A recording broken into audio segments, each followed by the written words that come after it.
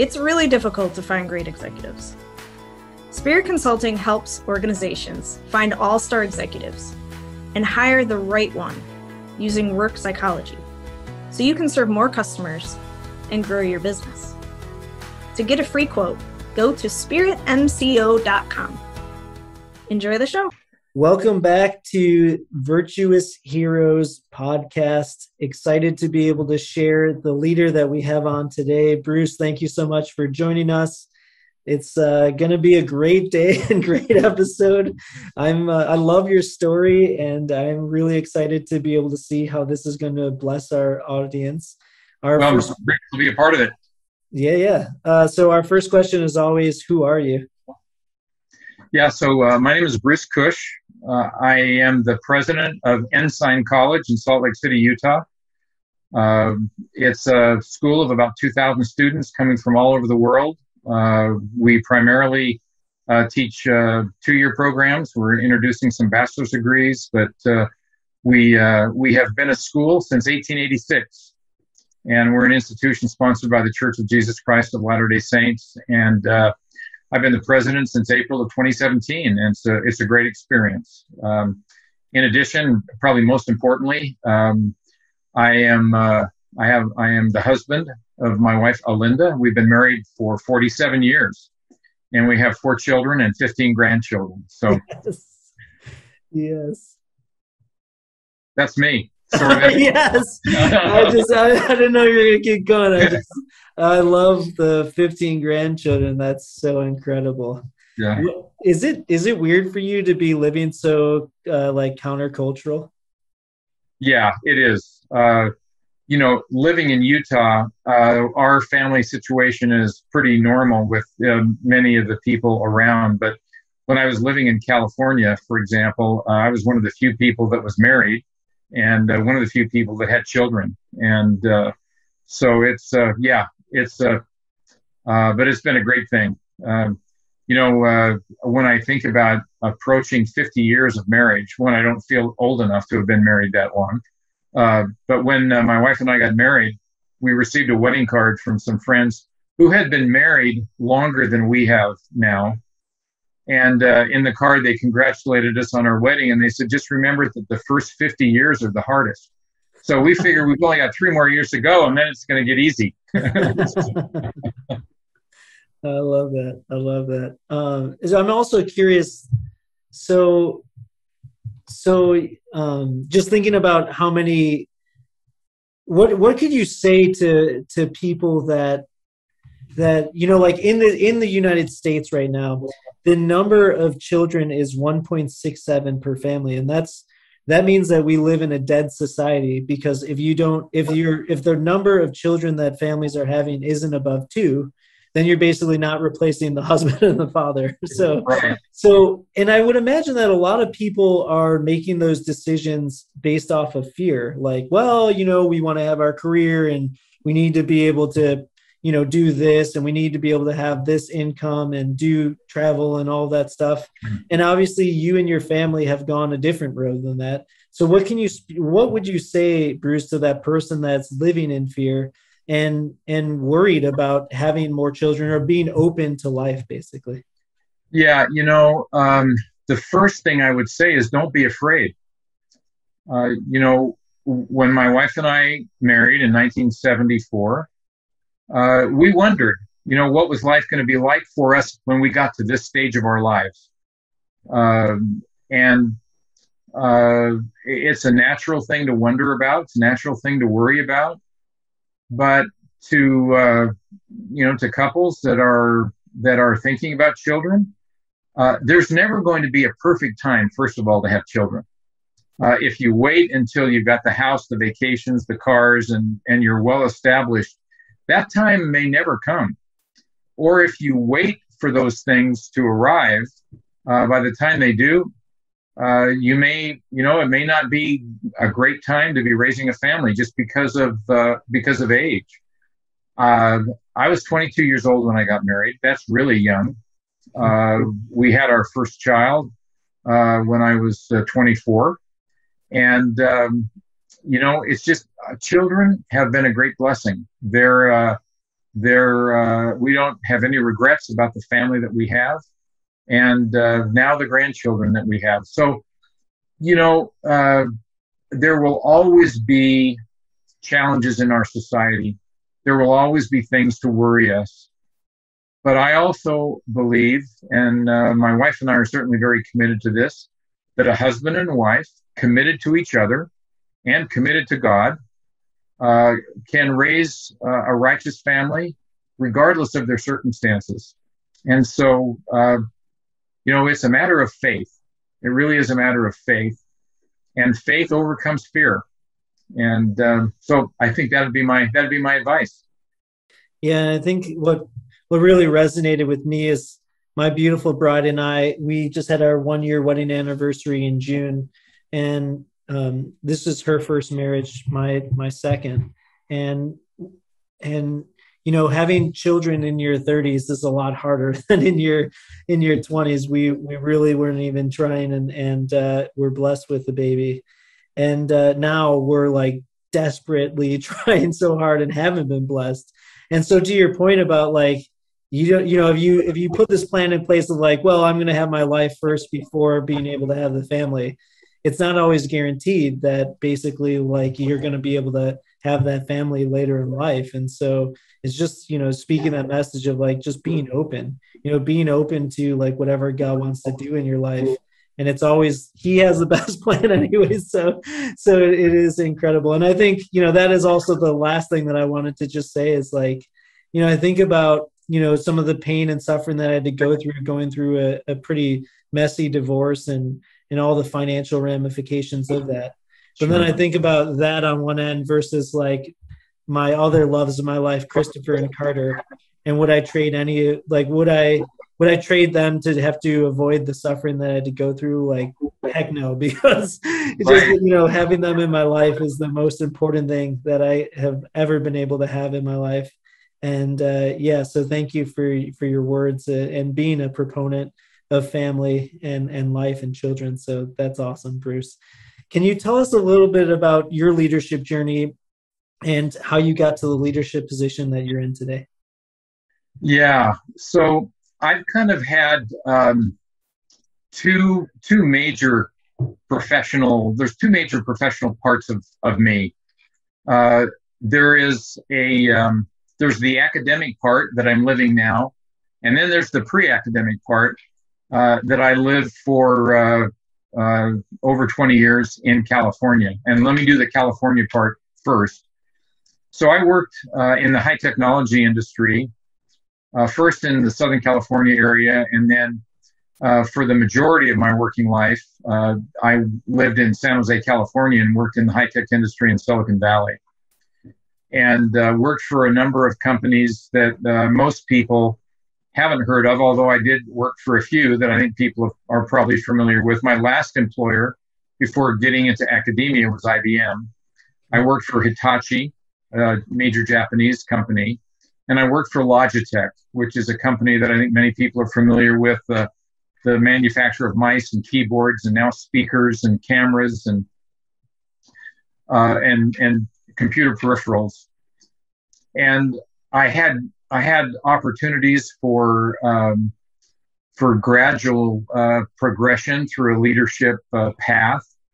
Probably, I guess one of my most significant experiences as a leader was at Logitech when I was appointed the worldwide director of sales to original equipment manufacturers, meaning all the computer manufacturers. So I traveled the world leading a sales team, selling to the likes of IBM and Apple and Hewlett Packard and all of the major computer companies.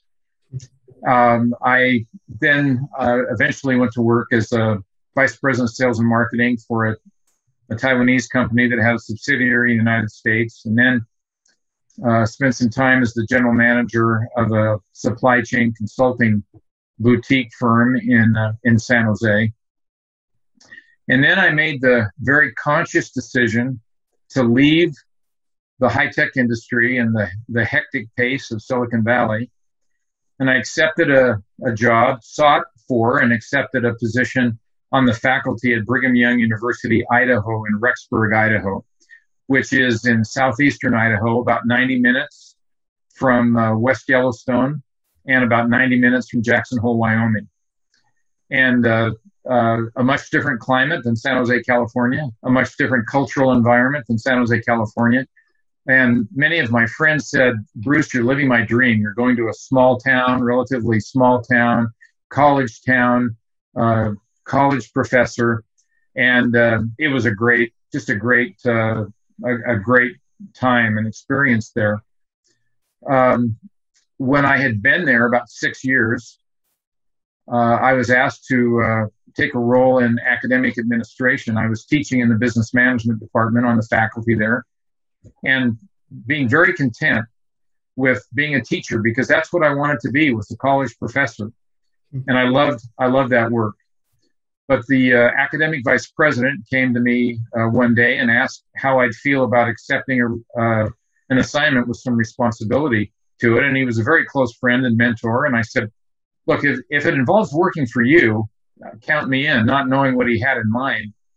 And about a month later, he asked to visit with me again and asked me to assume the role of associate academic vice president for curriculum, which I knew nothing about, frankly. I had nobody could have been less prepared for that job than I was, but I was willing. And I suppose if there was anything that was necessary for preparation, it was a willingness. And so I sort of dove in and learned a great deal about the workings from an administrative point of view of a university that had 20,000 or so students that we served on an annual basis, and all the things that went into curriculum and managing curriculum and catalogs and all the things that are part of the curriculum offerings of an institution, degree approvals and many, many things, working with the deans and the associate deans and faculty. It was a great experience. And I did that for about 4 years. So 10 years total. During that time, I also was working on and earned a Ph.D. in instructional design from Idaho State University. And after about 4 years in that role, my wife and I were asked to accept a role as the president of a mission for the Church of Jesus Christ of Latter-day Saints in South Central Mexico, in Cuernavaca, which is about 60 miles south of Mexico City. Our mission was very large. It was 27,000 square miles. We were there for 3 years. We drove about 300,000 kilometers. We spent 300 nights in hotels of various quality around the area. We had about 600 missionaries from 17 different countries in Latin America. And it was a glorious experience. But nothing really prepares you for all of the things that we were called upon to do. So you got to take care of 600 young people, not all at one time. There were about 200 or so at any given time. We had, large numbers from the United States, large numbers from Mexico, and large numbers from other places in Latin America. So I had to work with the local church leaders. I had to work with these young people. And we had to deal with some very trying circumstances politically in the country during our time. After we had been in the country for about 2 years, there was a major event, a tragedy, where 43 students were kidnapped and were murdered. And they just disappeared. They were from a teaching school a couple hours away from this town in our mission. And I was there the day after this all happened. And it caused major disruption. There was violence. We had to protect our missionaries from a safety standpoint. And so there's a lot of leadership lessons that you learn as a result of that experience. So that was a 3-year experience. Came back to Rexburg, Idaho, thinking that's where we would stay, and was asked to take a role as an associate dean in our online programs efforts. after we'd been back in Rexburg about 6 months, I was contacted by the president of then LDS Business College, now Ensign College, regarding an opportunity to come down to Salt Lake City and be the chief academic officer, which we decided we would do. So I did that for a year, and then after a year was appointed the president. So there have been, as I look back, there have been a number of things that were preparatory for what I'm doing now. My academic work, my academic studies, our work in Mexico, my work at BYU Idaho, even my work before. I worked as a management consultant for a few years, and those things, those skills, trained me for the things I'm doing now. So you sort of become the sum of all your experiences, and so you start rather small, and you gradually build until you're asked to assume a role as the president of a college, which is something I never aspired to, I never wanted to do, I never expected that I would do. And it's, if you knew anything about my background, I came from a very blue collar family. My dad didn't graduate from high school. My mother is a high school graduate. Education and higher education wasn't necessarily something that was ingrained in me from my parents' experience. And so to have had the opportunities that I've had and to do the things that I've been blessed to do, frankly, it's quite unlikely. I mean, it's unlikely that somebody like me would have ever ended up doing the things that I'm doing. But I feel that it was all part of a plan that God had for me and for us, my wife and I, that we didn't know when we got married. And you just do your best and live your life, and somehow God moves you where He wants you and gives you the opportunities that He needs for you to have, so you're prepared to do the work that He needs for you to do at some point in time.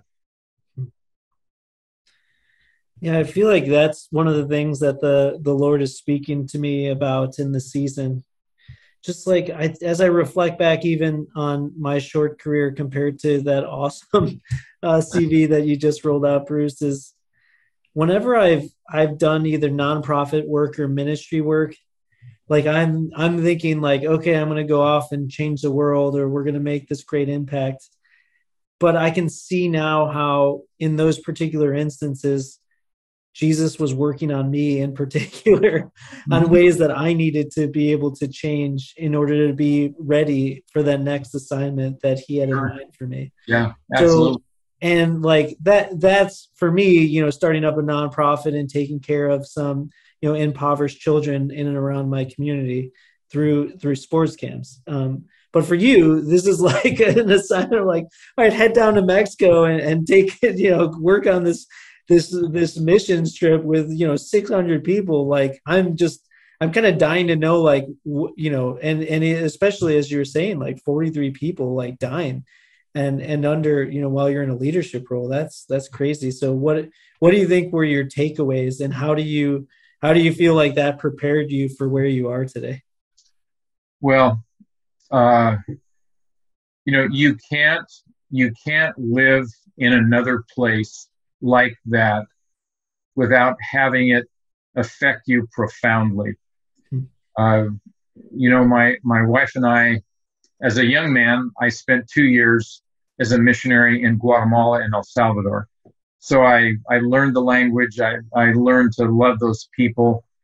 I learned to love the food. I learned to love, everything about the countries of Guatemala and El Salvador. And the same thing happened in Mexico. Mexico became a part of us. And when we meet someone from Mexico, we usually, as we talk to them, I will say, "En mi corazón soy mexicano." In my heart, I'm a Mexican.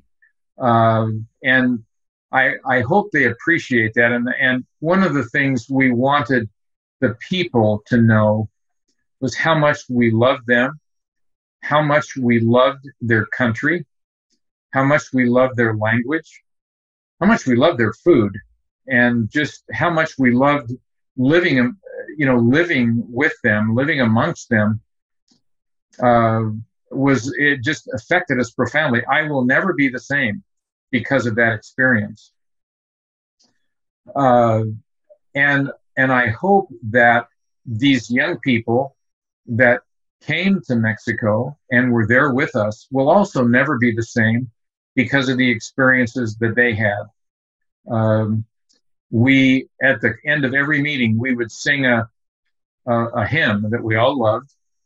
In English, it's called "Hark All Ye Nations," and we sang at the end of every meeting. And the reason that we did was because we wanted our missionaries, for the rest of their lives, if they were ever any place and they heard that hymn sung, we wanted them to remember the experiences that they had in Mexico, because it changed them too. And it's easy to come home and forget. You get busy with your life, but you don't want to ever forget those things. And so, takeaways were, the goodness of the Mexican people. There's certainly plenty of problems down there, but there's plenty of problems in the United States as well. But they're hardworking, they're loving people, they're dedicated to their families, and those are things that we felt their love, and they felt our love, and that's probably the most important takeaway of all, were the cherished memories of people that I still communicate with down there on a fairly regular basis. Have you been feeling unfulfilled? You want to be happy, but just continue to struggle. One of the best ways to experience joy is by caring for the homeless. A charity I've grown to love, River of Light, food rescues 1 million meals per year for the needy in Chicago. Imagine how that make you feel, knowing that you're helping feed children and veterans. To make a tax-deductible donation, visit riveroflightchicago.org. Again, riveroflightchicago.org. No one should go to bed hungry. Awesome. Well, thank you for sharing. And I think that is also a lesson of just continuing to stay present in the moment of whatever you're doing, because like you said, I'm sure you think back to that time and realize how quickly it just flew by. And as you said, you're in the middle of just completely a radical different way of living. And you're like, well, this is going to, change. And it's so easy to just let life continue to, change you and get used to some of the, the amenities and things that we enjoy here in the United States that you may not have in other countries. Yeah. We did our best to blend in, but, when you're, obviously not from there. And every day I was in a white shirt and a tie, and I had a little badge, that had my name on it. And so, we obviously were people that we sort of, it was obvious we weren't from Mexico, but in fact, I'd go to a store and they'd ask for identification, and I would say, so I guess you can guess I'm not from Mexico, right? And, they'd always laugh, and we'd have a little conversation about that. But we did our best to try to understand them and to blend in as much as we could, or to at least have them know that we were trying to adapt to their culture and to their language, and not ever compare life in the United States with life in Mexico. It's a futile thing to do, and if you just there's no purpose in comparing a place where you've lived all your life to a place where you're really a guest in the country. And that's what we considered ourselves. We were guests of the Mexican government in their country, and we wanted to be respectful of everything that was Mexico. Awesome. Well, thank you for sharing, Bruce.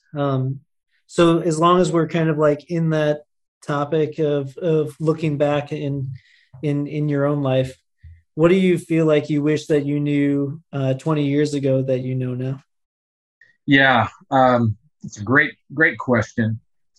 And one of the things I I think that I have learned now. I'm still learning, but I wish I would have known more and practiced better is really listening to the people that I work with, listening to the people that I supervise, listening to the people that I manage, and not um, thinking that I had all the answers on my own. And I think I'm much better about seeking the counsel of those around me. I have 4 vice presidents now that report to me, and I don't make any major decision without seeking their counsel and getting their viewpoint on things. And I probably 20 years ago didn't listen as much as I should have, and respected the opinions and the advice and the perspective of others. And I think the leader who doesn't do that, doesn't listen, is a leader who's liable to make mistakes. And because of that I suppose stubbornness, there were mistakes along the way that I made that probably could have been avoided had I been a little more open to advice and counsel and seeking advice and counsel rather than just saying, okay, I've got this figured out on my own and I'm going to go straight ahead and implement what I think is the right thing. Where do you think that came from, Bruce? The stubbornness or the lesson? No, the stubbornness.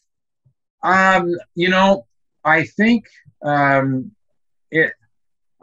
not exactly sure. I mean, I just think it's just sort of the way that I was. I think we all have some flaws and some challenges, and some people have different talents than others. I just had not taken the time probably to really think about leadership, learn about leadership. I had had some fairly significant leadership experiences outside of work in my church assignments, church activity. And in those, I was a little more perhaps independent in the way that I led and the way that I was expected to lead. And so I probably made the mistake of thinking some of the principles that I practiced in a church environment would also apply in a professional environment. And I found really through some painful things that that's not the case. In the church environment, there was some instant respect because of positions that I held. In the work environment, you have to earn that respect, or you can lose that respect very quickly if you're not a good leader, if you're not a capable leader, if you're not a listening leader. And so some of those things that I did in one environment didn't work in another environment, and that was a mistake on my part. I just thought, okay, I've got this figured out, and I guess that was just my nature in some ways. I was raised an only child. I don't know if that's an excuse, but I never had to get along with anybody. It was just me, and so I obviously had to get along with my mom and dad. But in a family, I was an only child, so I didn't have that that give and take and the negotiation and an older brother, an older sister, or being the older brother to a younger brother or younger sister to sort of develop some of those important skills. So. But hopefully I've learned them now.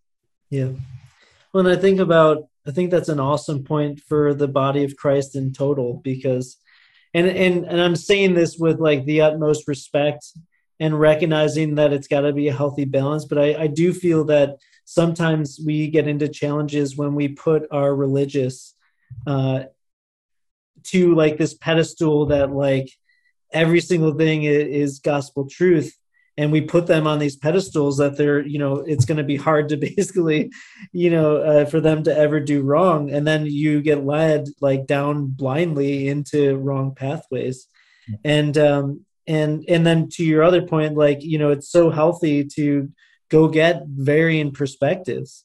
where you don't have, just constantly like whatever you say is like the way that it needs to be in this environment. Because when you then move out of from a religious setting into a secular setting in business, it's the exact opposite of that, Exactly. and that was a hard lesson that you had to learn. I remember Yeah.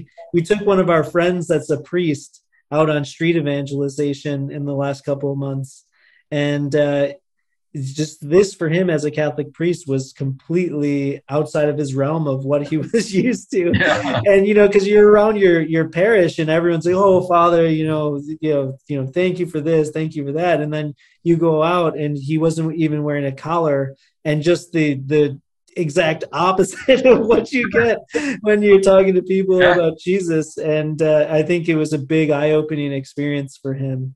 And so thank you for speaking to that. And I bless others that ultimately, if you feel like if this is resonating for you and you're sensing like maybe I do have a little bit of like entitlement within my position, that go take on different experiences that are going to push you to basically like have to leverage your influencing skills and relationships, and versus just the title that and the weight that title brings with it as well. So Yeah. awesome.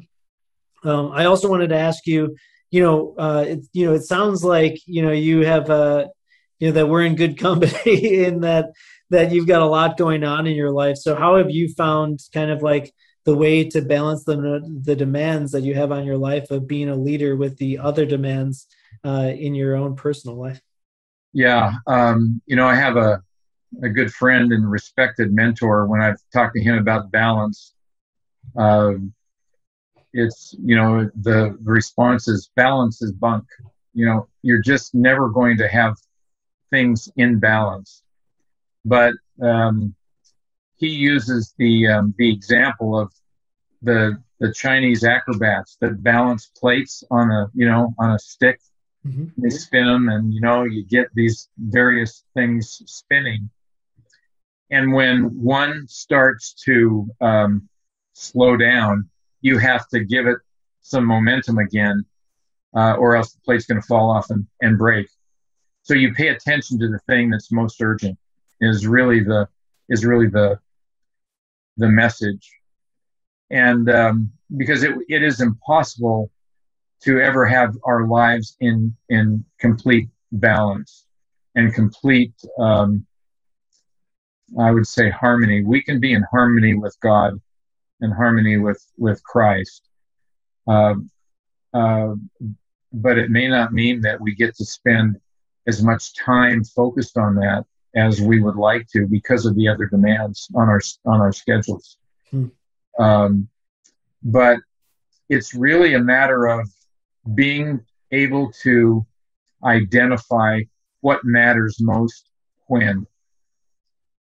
For example, my family is the most important thing to me, but that doesn't mean that I'm able to give my family the majority of my time, because I have an employer that expects the majority of my time, and I come home and I have this little window of time when I come home from work that I can spend with family or do other things.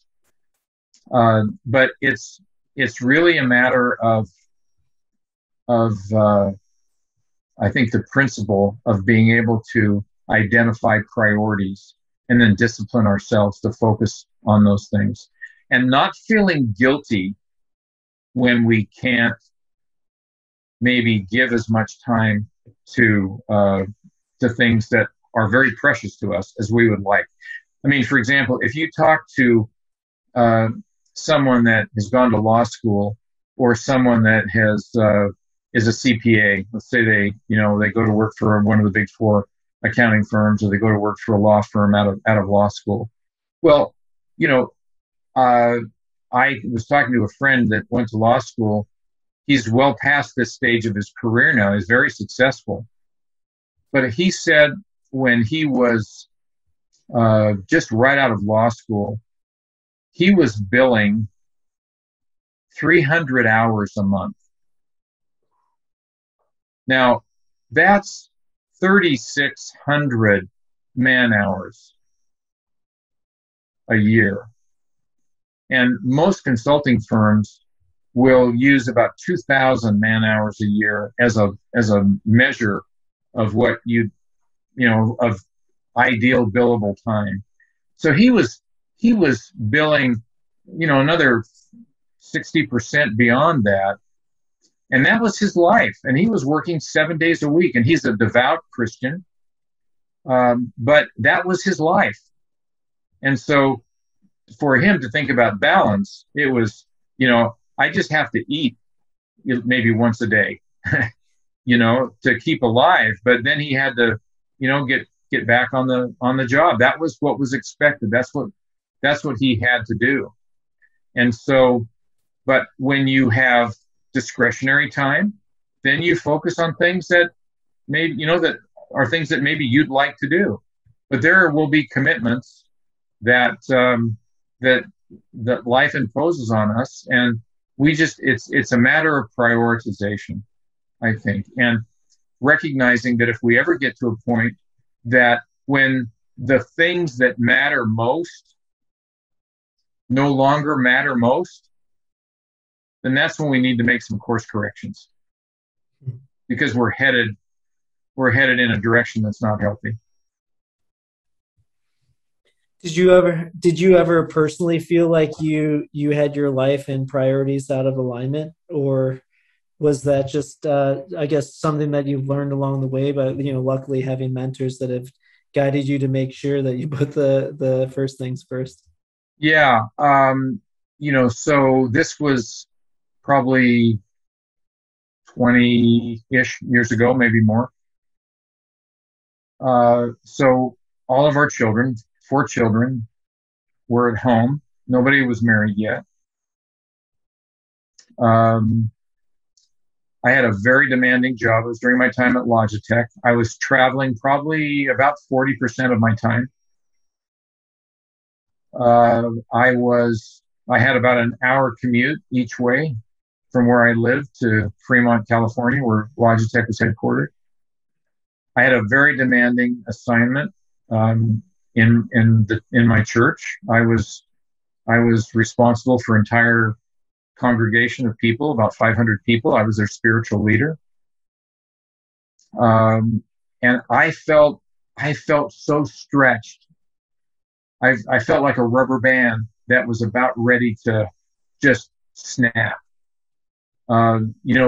Pressure at work was intense. Just a grind of a daily commute. And I'll confess this, I never did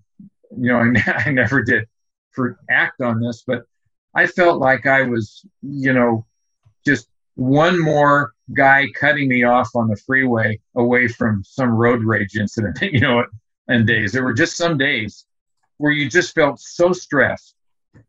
And, I had to sort of step back and say, okay, I've got to manage this better. I've got to, I enjoy running. And so I was, going for a run, getting exercise, became very, very important to me. And I had to just find ways to work that in and just sort of step back and say, okay, I just got to catch my breath here and hit the reset button to some degree. That's awesome. Well, thank you for sharing. Yeah, I fortunately got to join a church in my late 20s that and there was a leadership group within that group, and they had basically, there was a guy who, kind of similar to your friend's story of the attorney, basically like when he came into the faith, every single relationship was ruined that he had on the personal side because of how much he had prioritized work over his family. Mm-hmm. And basically, like, he was in tears when he said, like, please, Christopher, please, I know you're in business. Do not make the same mistake that I made by basically putting work over your family, because I promise you that it's going to be the biggest regret of your life. And that really impacted me hugely, to be able to learn that at such a young age, to recognize that, like, okay, like, there might be some things that we have to sacrifice, that, like, of our desires of what we want in this world from a financial standpoint, but then the equity that you get in the relationships that you have are bar none so ridiculously just rewarding, and the investment the return just pays over and Yeah. over again. Yeah. So awesome. So two more questions, Bruce. We talked a little bit about kind of like your stubbornness and how you had to break that in order to turn into the leader that you are today. Are there any virtues that you feel like just come naturally to you, or that you've been really gifted with, that that you can share with our audience and help us to learn from that? I think people can sense that I'm a very sincere leader, and that I genuinely care about them. I had somebody tell me once, and I hesitate to. I mean, it's probably not a virtue to have to talk very much about your virtues, But but I had somebody tell me once that I was working with. They said, "I don't think you understand how much people enjoy working with you and around you, and for you." And I didn't. It's not that I consider myself some great charismatic leader, but with the 4 vice presidents that report to me now, I think to a person, they would say, because they left situations to come and work for me. I've hired them in the last 4 years. And I think to a person, they would say, "I came because I wanted to work for you. I came because I wanted to work with you.